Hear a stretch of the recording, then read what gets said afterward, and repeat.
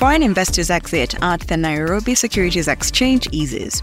From over 1,100 cities and 128 countries, Care Africa brings you the Good Morning Africa podcast. Good morning, Africa, and welcome aboard your pulse on everything business in Africa. I am Ritha Dong. For more, follow us on Twitter at The K Financial, and you can find me at Ritha Dong. The 23rd World Travel and Tourism Council Global Summit just concluded in Rwanda. Held under the theme Building Bridges to a Sustainable Future, it was the first time the summit was being held in Africa. In this episode, we ask, are stakeholders in the tourism sector finally seeing Africa's contribution to tourism? World Travel and Tourism Council Chairperson Arnold Donald in this episode answers the why now.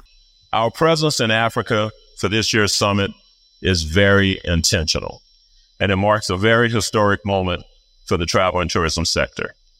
WTTC has stood as a beacon for our sector for 33 years, advocating for the positive impact travel and tourism has on our world, from economic growth to transforming lives and enhancing human health and happiness. Now, by now, you probably heard me say this many, many times, and I hope, like me, you feel it bears repeating. Travel brings us together. Through travel, different peoples and cultures discover what we share in common, inspiring, empowering us to celebrate our differences rather than fearing or resenting them. Now, our Global Summit has been a cornerstone of our efforts to promote inclusive, frictionless travel, addressing critical issues such as security, digitization, seamless travel, and sustainability, even regenerative tourism. All amidst challenges like the crippling global financial crisis and the devastating impact of COVID. Now, this is the first time our Global Summit is being held on the African continent, and it's been long overdue. This continent is home to 54 countries, countless diverse languages, and 1.4 billion people.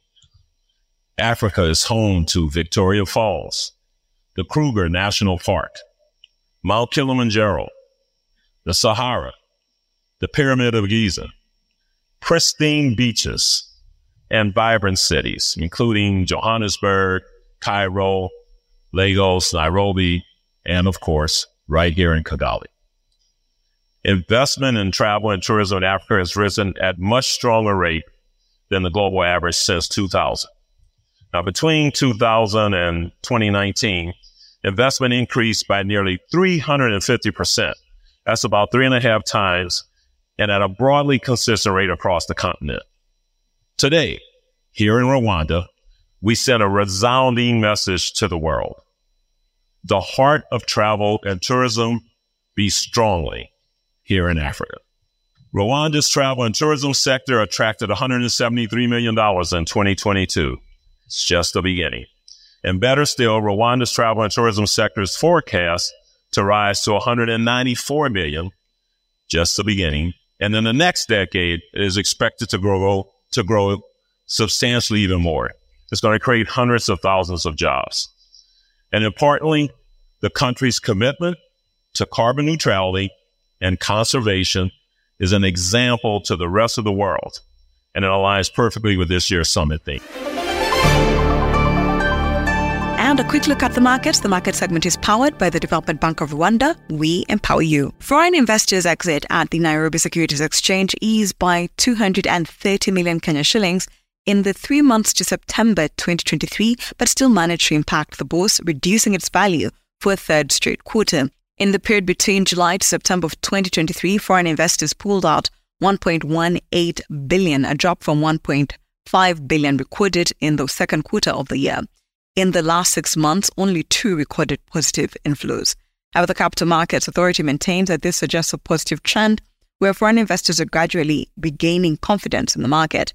In the 3 months leading to September, Kenya's 5 leading companies, which are listed on the Nairobi Securities Exchange, collectively saw a decline of 101 billion Kenya shillings in their capitalization. Capital Markets Authority data shows that the 5 leading stocks by market capitalization, Safaricom, Equity PLC, East Africa Breweries, KCB and Cooperative Bank contributed an average market turnover of 65.41%, or about 1.019 trillion shillings cumulatively.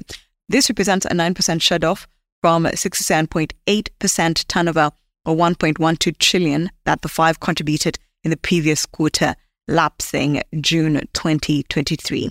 The decrease has been attributed to foreign investors shifting their investments away from the exchange in search for safer alternatives due to the devaluation of the shilling. And a quick trip around Africa, the S&P Global Egypt PMI fell to 47.9 in October of 2023 from 48.7 in September. It's the 35th straight month of contraction in the private sector activity and the steepest pace since May, amid a faster drop in new orders and sustained weakness in output. Also, employment shrank after growing in the prior 2 months, with a rate of fall the strongest since February. Buying levels were down solidly, while delivery times lengthened fractionally amid import challenges. On a positive note, backlogs of work increased much softer after rising at the fastest rate on record in September. Meantime, businesses reported a slight decrease in their inventory levels for the first time in 3 months. Regarding prices, input price inflation softened slightly for the second month, while prices charged rose solidly but were the least since July. Lastly, sentiment improved to its highest in 2023 so far after reaching record lows earlier this year, lifted by hopes of a recovery in economic conditions.